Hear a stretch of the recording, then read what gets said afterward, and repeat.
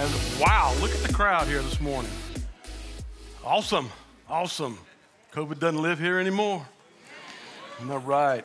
Hey, it's good to see all of you here today. Hey, I want to just say thank you to everybody that donated Wednesday night. Pastor Tommy literally found out that the law of sowing and reaping is still something that's real. It's very real.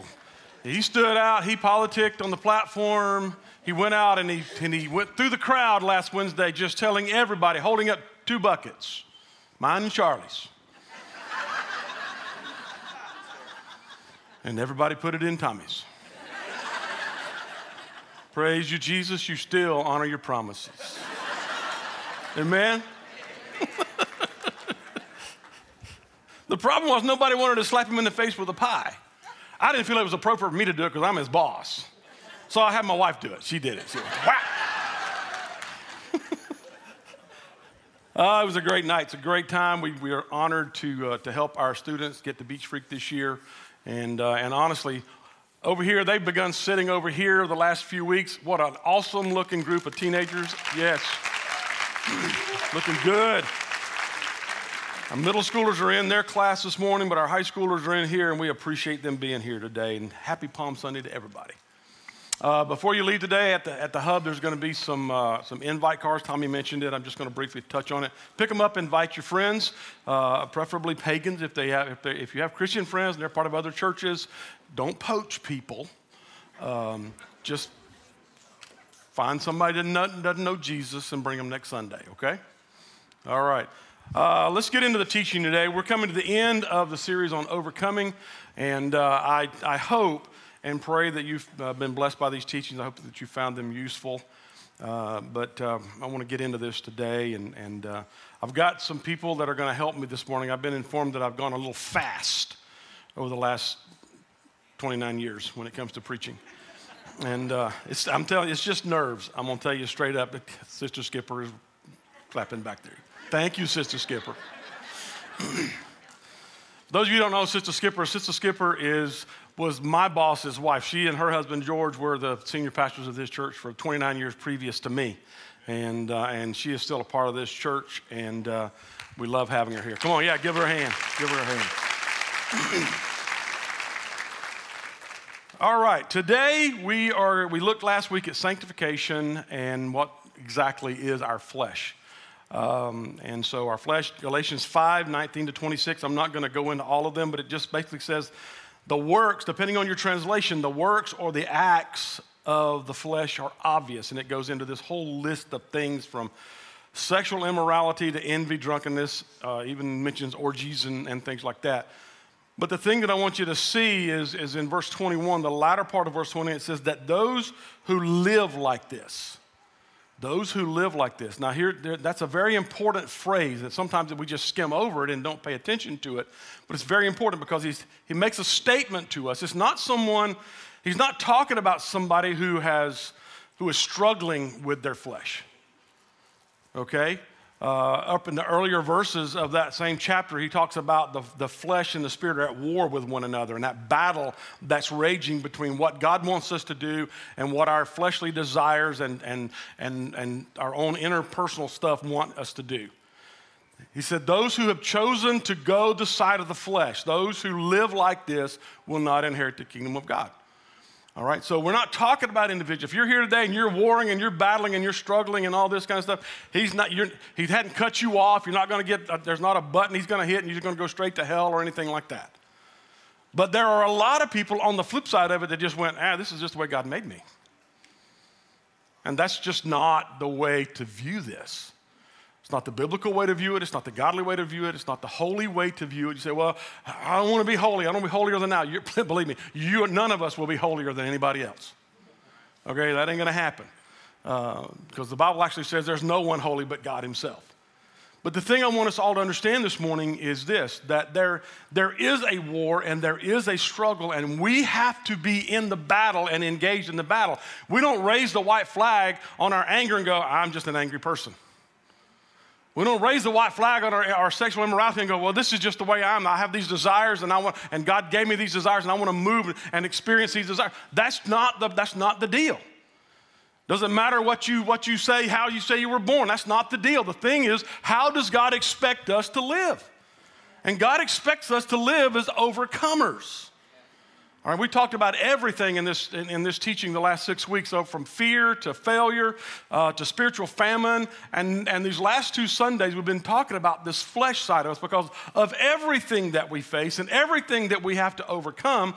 I think the flesh is most difficult because we have to live in this body every day. As a matter of fact, Paul actually prayed this prayer: God, deliver me from this body of death.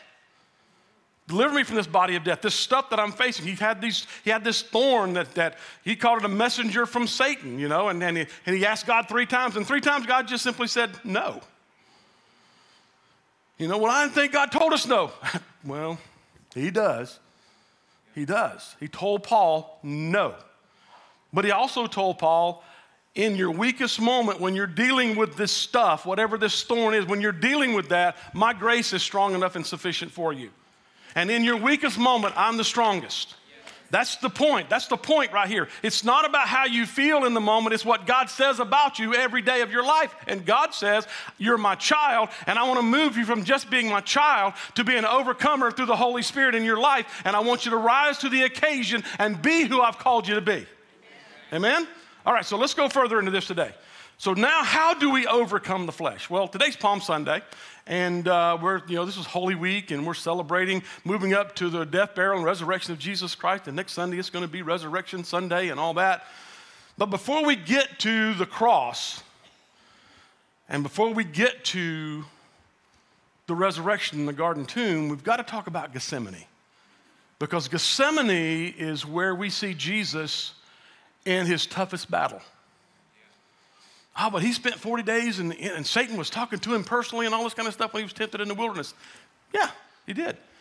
But the battle, the strongest and toughest battle that Jesus faced was in the Garden of Gethsemane. All right, Matthew 26. He's in the garden. They got there. He said, I want you to pray so that you don't fall into temptation. He went a little further into the garden himself and he knelt down to pray. And he prayed this prayer: Father, if you are willing, take this cup from me. Father, if you are willing. You read it again in the book of Luke. Father, if you're willing, take. What is happening in this moment? He knows what's ahead of him. And every ounce of him as a human being, and this is where a lot of people start having some difficulty with the Easter message and the whole thing of Christianity anyway, because how can our Savior be fully God and fully man at the same time? But yet Jesus was. Jesus was. A number of years ago, I had a couple that they got angry with me after talking about this one Sunday, and they left. They never came back. He said, you're telling me that Jesus was human being. I'm going, I'm not telling you that. That's like the Bible. You know? No, he is fully God. He is, yes, 100% God, but 100% man. Oh, how can that be? Nobody else has done that. That's kind of like the point. Nobody before, nobody after, because he is like God, you know. And so he does this. He comes in the form of a baby, in the form of flesh, and he deals with all of the stuff that you and I deal with. And in the garden, he knows what suffering is ahead of him. He knows what's about to take place. He knows the magnitude of the pain and the agony. But the most important thing that he knows is that there's going to be a point in time over the next few days, the next couple of days, that he is going to take the weight of every sin of every human being from the beginning of creation to the end of the dawn of man. He takes it on himself, and his Father literally turns his back on him so that he never has to turn his back on us. He's battling the flesh, the desire to live, self-preservation. We read it this way: oh, Father, if you're willing, take this cup from me. Yeah, but not my will. That's how we read that. But that's not what's going on. It's not what's going on, because you see, God actually dispatched an angel to strengthen him while he's praying. And after the angel left, you say, well, he should feel better now. He didn't. Because after the exit of the angel, that he begins to pray in anguish, praying more earnestly, and his sweat became as drops of blood falling to the ground. There's a medical term, I can't pronounce it, but it's a point where human beings get in, there's so much anguish that their pores literally explode. And he's bleeding. in agony as he is overcoming his desire for self-preservation.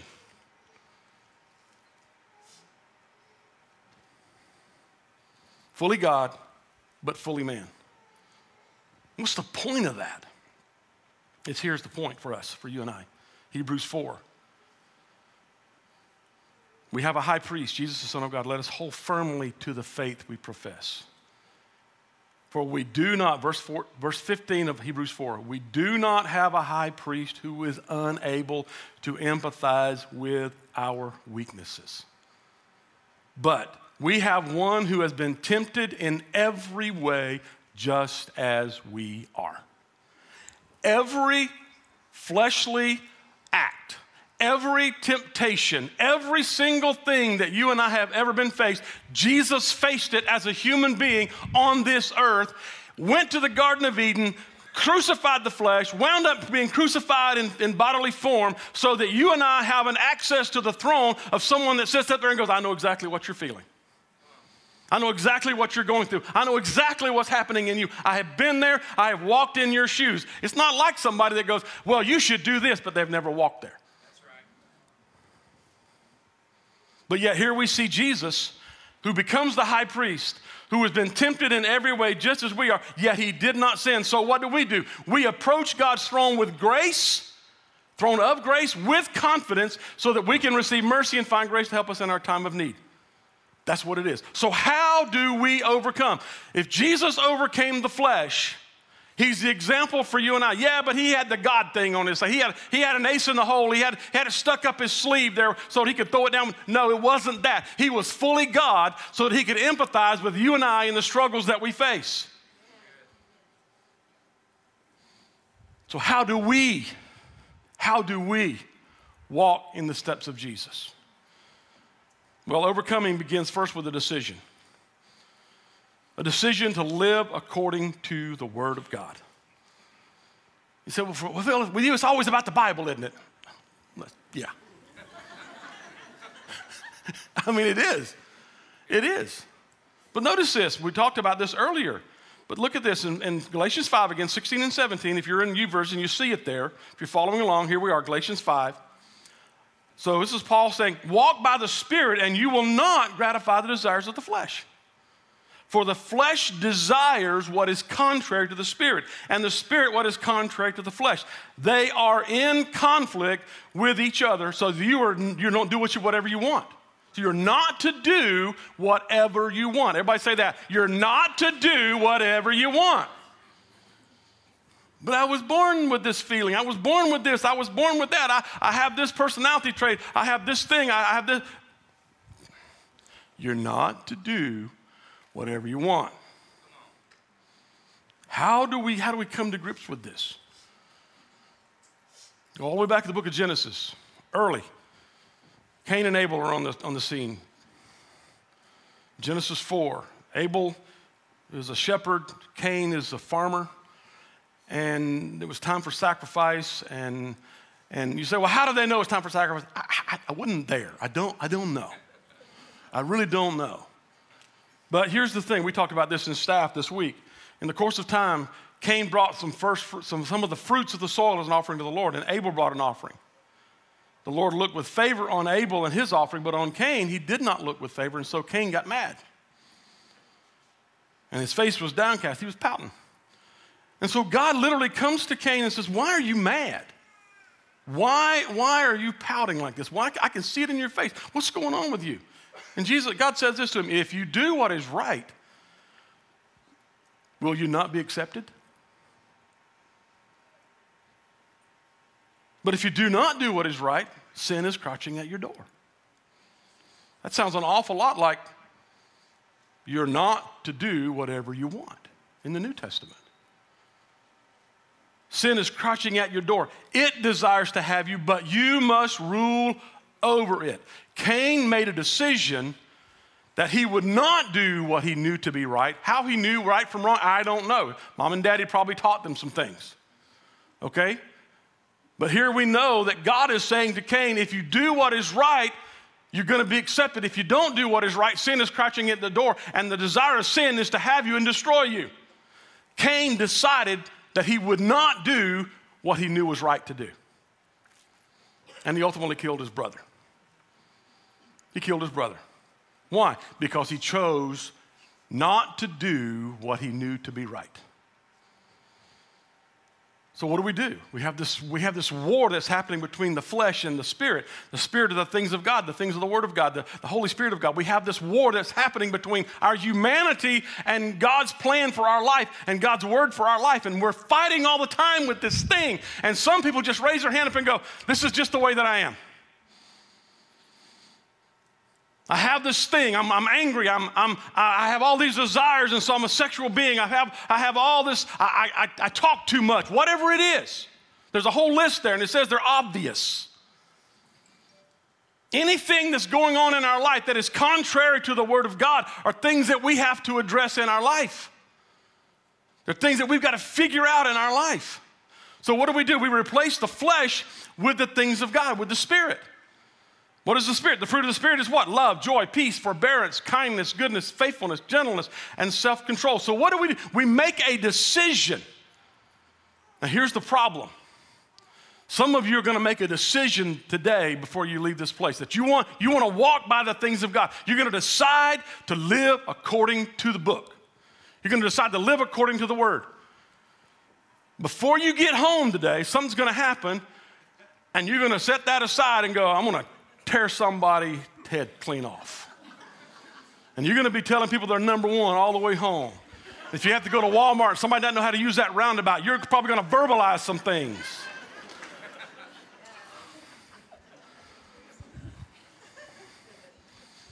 Exactly. No, you guys know exactly what I'm talking about this morning. That's what I love about this place. We're all like cave dwellers. We just got, we're just there. But here's the thing.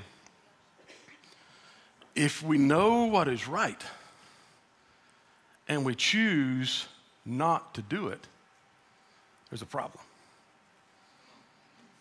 There's a problem. But if we decide to be people of love, people of joy, to be people that walk in peace, to be people of patience and kindness and goodness and faithfulness and gentleness and self-controlled or self-discipline, are we not replacing flesh with spirit? And it becomes a decision that we make, not just on Sunday at church, when the music is getting you amped up and then the word, people, wow. But when the guy stops in front of you at the roundabout, or when your food takes an hour and 25 minutes at some restaurant here locally, and you're beyond hungry, you've gone from hungry to hangry. Or one of your children says something, or your wife says something, one of your wives. Go not this way. Go not this way. That is not the thing of God.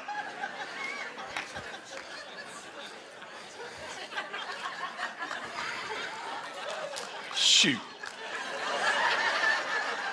I guess there's going to be a part 7 because all we need to do now is just dismiss and go to the house.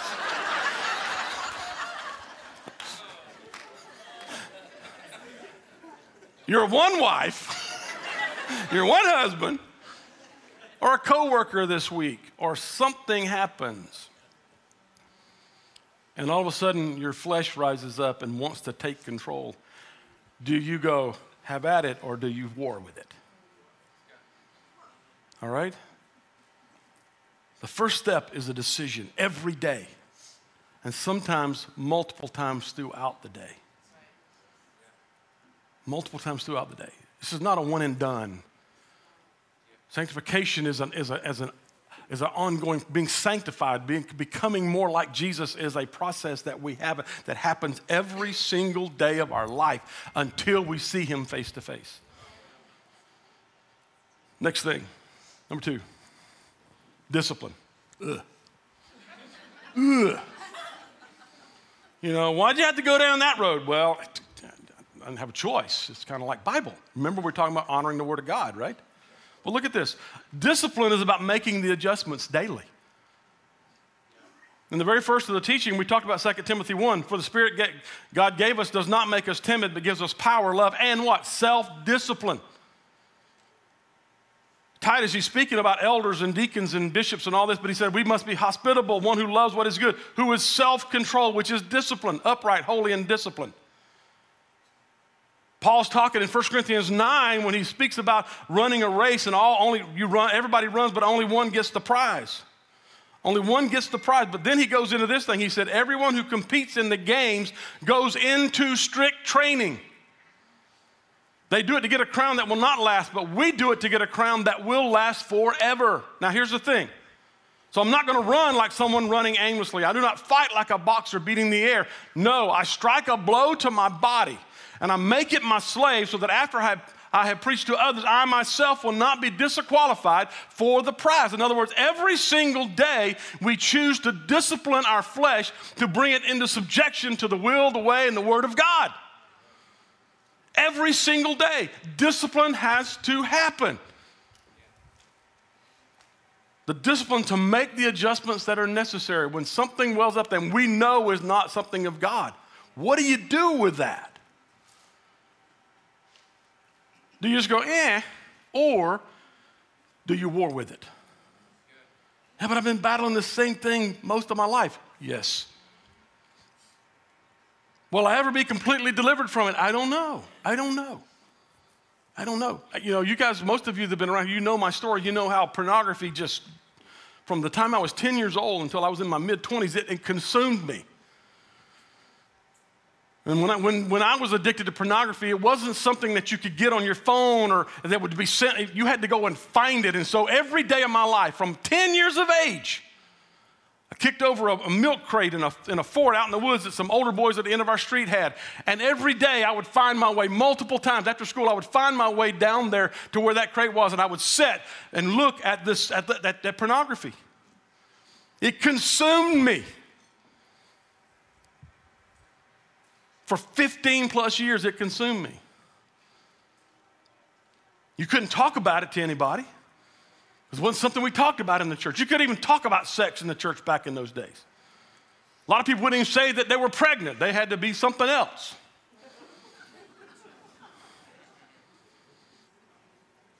There were just some things that were taboo. You didn't talk about it. And I'm a young minister of the gospel, and I've got this thing going on, and I'm struggling with it. And it's not conducive to marriage. Well, what if we watch it together? It's not conducive to marriage.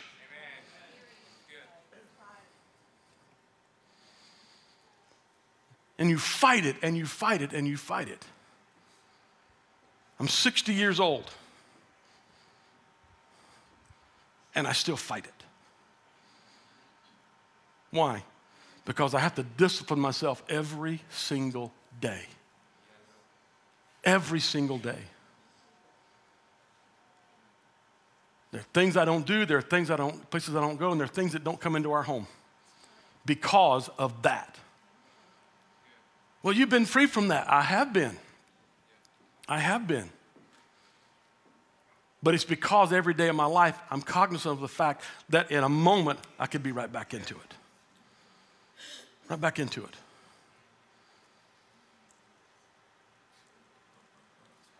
It's just anything that we face. Anything that we face. I just want it to be gone from my life. May never be gone from your life. There are some things in our life that are connected to things that God created in us that are good, but they've been perverted. So for them to be completely gone, then that thing has to be completely gone that God said was good in our life. So what do we have to do? We have to war and master it every single day, sometimes every moment of every day. Sometimes you have to make drastic decisions to get up and walk out of a movie theater. Sometimes you got to make drastic decisions to turn the television off, to take a cold shower, to do something, or to sit and talk to somebody so they can talk you off the ledge. But it's a war that we face every moment of every day with our flesh. It is not going to go away this side of eternity. So we have to settle in and recognize that we've got to make a decision to work and honor the Word of God and live by the Word of God and apply it to our life every day. And then we've got to choose to beat our flesh into submission. Discipline ourselves to a place where we know the adjustments begin with crucifying the flesh. Dying to that stuff every single day. Those who belong to Christ, Paul said, have crucified the flesh with its passions and desires. Here's the thing. This is the thing about desire. This is the thing about desire that so many of us miss. The Bible talks about it. I feel this way. I got this passion. I've got these urges, these desires. So why can't I go here and go? And it doesn't always have to be sexual. It could be anything. It could be shopping. Thank you, Joyce. Thank you. I appreciate that. One support. Charles knows. Accountability.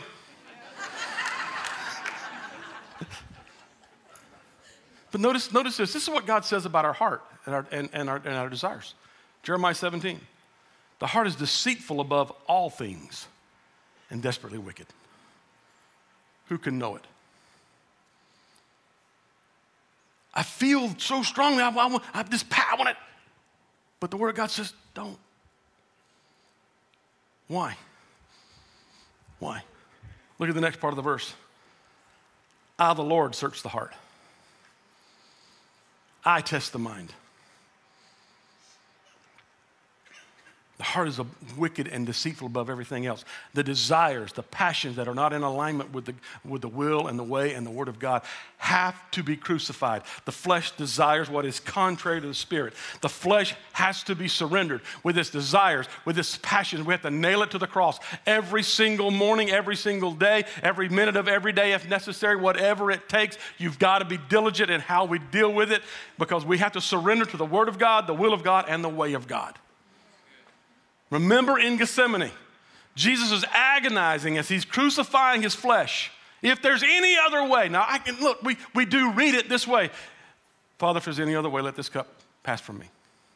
That's not how it went down. You say, well, Phil, you weren't there. No, but listen to me. If someone is agonizing over a decision and they're sweating great drops of blood, it's not a flippant, God, please, no, it's okay. I've been to that little garden, and I can tell you when you're standing there in that area and you're looking at that and you're trying to picture in your mind the agony of Jesus in that moment. There's thousands of people around that area all the time. I would love to go there in night when there's nobody there and just sit on one of those rocks. Because it's there. It's in that garden that Calvary became a possibility. It's in that garden that the decision was made for his blood to be shed so that I could be forgiven for my sin and have power to overcome my flesh. It's in that garden that he's agonizing, Father, if there is any other way, I don't want to feel the pain. I don't want to feel the abandonment. I don't want to feel the situation. I don't want to do this. That might be close. That might be close. But listen to me. Next Sunday doesn't happen without Friday in Gethsemane.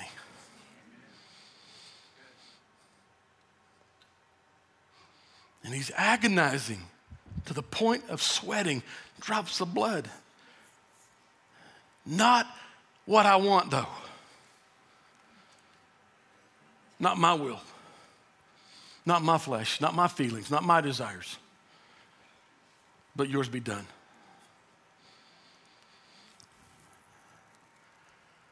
I just want freedom, Phil. I just want deliverance. Well, listen to me. Deliverance without discipline is deception. Whether it's sin, whether it's weight, whether it's flesh, whatever it is, anything that we picked up in life, the weight that we pick up going through life, anything, whatever it is, we don't find a path of freedom and we don't find a place of deliverance and freedom from whatever we're dealing with without discipline in our life. It does not happen that way. Deliverance without discipline is deception. Even in a process of overcoming, even in a process of sanctification, you must discipline yourself and remain diligent to maintain a place of freedom from the things that you're dealing with. We have to maintain that, which brings me to the last point this morning, and that is this. We have to make a decision to walk it out. To live by the Word of God. We've got to discipline ourselves to make the adjustments, and then we've got to have the diligence to walk it out. the diligence to walk it out. It's not a one and done. It's not coming into church on Sunday morning and going, woohoo, I've been set free. I've been set free. And then go right out and tie it on again. It's a war. It's a battle that we face. Galatians 5:25, since we live by the Spirit, let us keep in step with the Spirit. Let us keep in step with the Spirit. Maybe you remember the first teaching we talked about, 1 John 5 verse 4. Everyone born of God, what? Overcomes the world. You see, the world says whatever you feel like doing, you should do.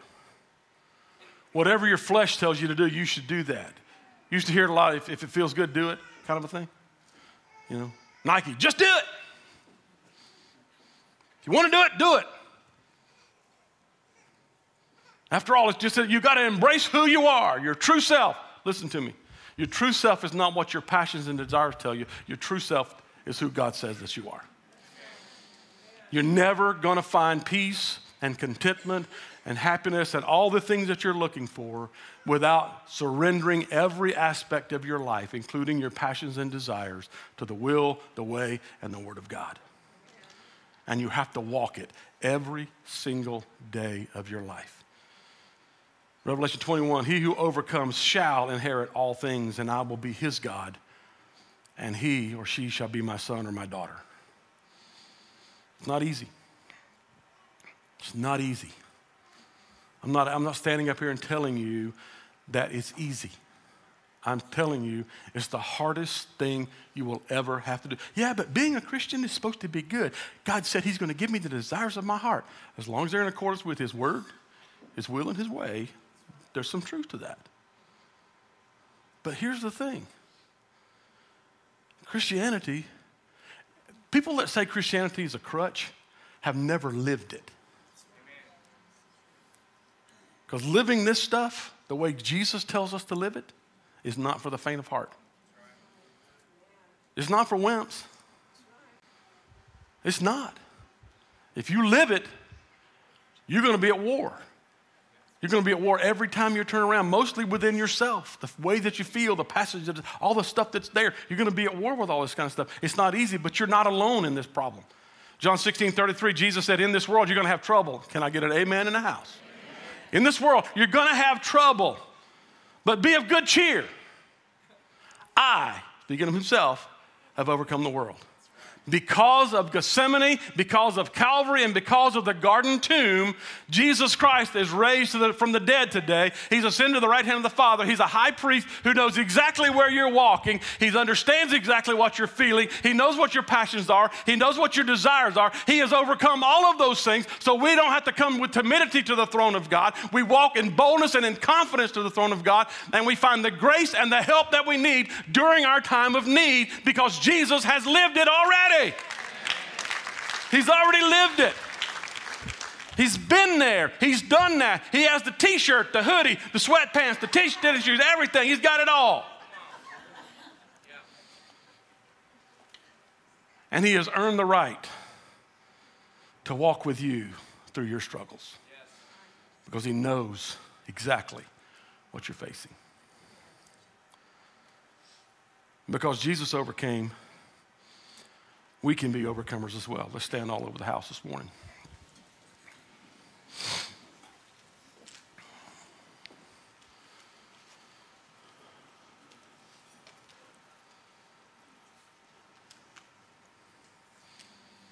The path to becoming an overcomer, the pathway to overcoming everything in our life, is a decision to live according to the Word of God. It's the discipline to make the adjustments in our daily walk and the diligence to walk it out in accordance with God's will, his word, and his way. Bow your heads with me all over the house this morning. I wonder how many people in the house this morning would just, and on TV as well, in your living rooms there, wherever you are, and when you watch this over the next week or two, how many of you would say right now in this moment, I got a decision I got to make. I got a decision I got to make. I got to live according to the Word of God. Let me see your hand. Come on, raise them up. Raise them up. I got a decision I got to make. I got a decision I got to make. All right. Put them right back down. If you raise your hand, get out of your chair, come forward right now in Jesus' name. Don't hesitate. Don't worry about it. Say, everybody's looking at me. That's okay. That's okay. People look at us every day anyway. I got to make this decision. I got to make this decision today. Today. Now, do you know what your decision is? Do you know what your decision is? Say this with me. I decide today and every day forward to live according to the word, the will, and the way of God. There's no excuse around this house now. There's no excuse, okay? Now, here's the thing. You say, is that all you brought us up here to say? Pretty much, yeah. Are you going to pray for us? I'm going to do that in just a second, but I want to tell you something, okay? I want to tell you something. This is one decision on one day. One decision for one day. When you leave here, get in the parking lot, start home, make another decision. The same one. Make it over and over and over and over. And decide to fight. Decision, discipline, and diligence. Amen? Father, you see every person standing across the front of this building. You know what they're facing. You know what their struggle is. God, you know exactly where they are because you have been there. And you're at the right hand of God right now, and you're just waiting on them to approach your throne and approach it with confidence.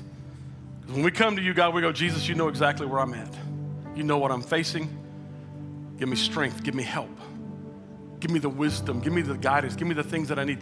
Give me the tenacity to discipline myself. And give me the self-control and the forbearance, Father, and the patience to walk it out until I see you face to face. God, do your work in every person's life, in this room, at this altar, in their living rooms, and wherever they are this morning. Give us the ability, oh God, to walk this out. Decision, discipline, diligence. And we will be overcomers because you have overcome the world and you are our God. Can I get a witness in the house this morning? Come on, give the Lord a hand clap of praise. Give it to him. He's worthy. He's worthy. Let's pray the Lord's Prayer. Tommy's going to come and dismiss us. Our Father in heaven, hallowed be your name. Your kingdom come, your will be done in earth as it is in heaven. Give us this day our daily bread and forgive us our debts as we forgive our debtors. Lead us not into temptation, but deliver us from evil. For thine is the kingdom, the power, and the glory forever. Amen.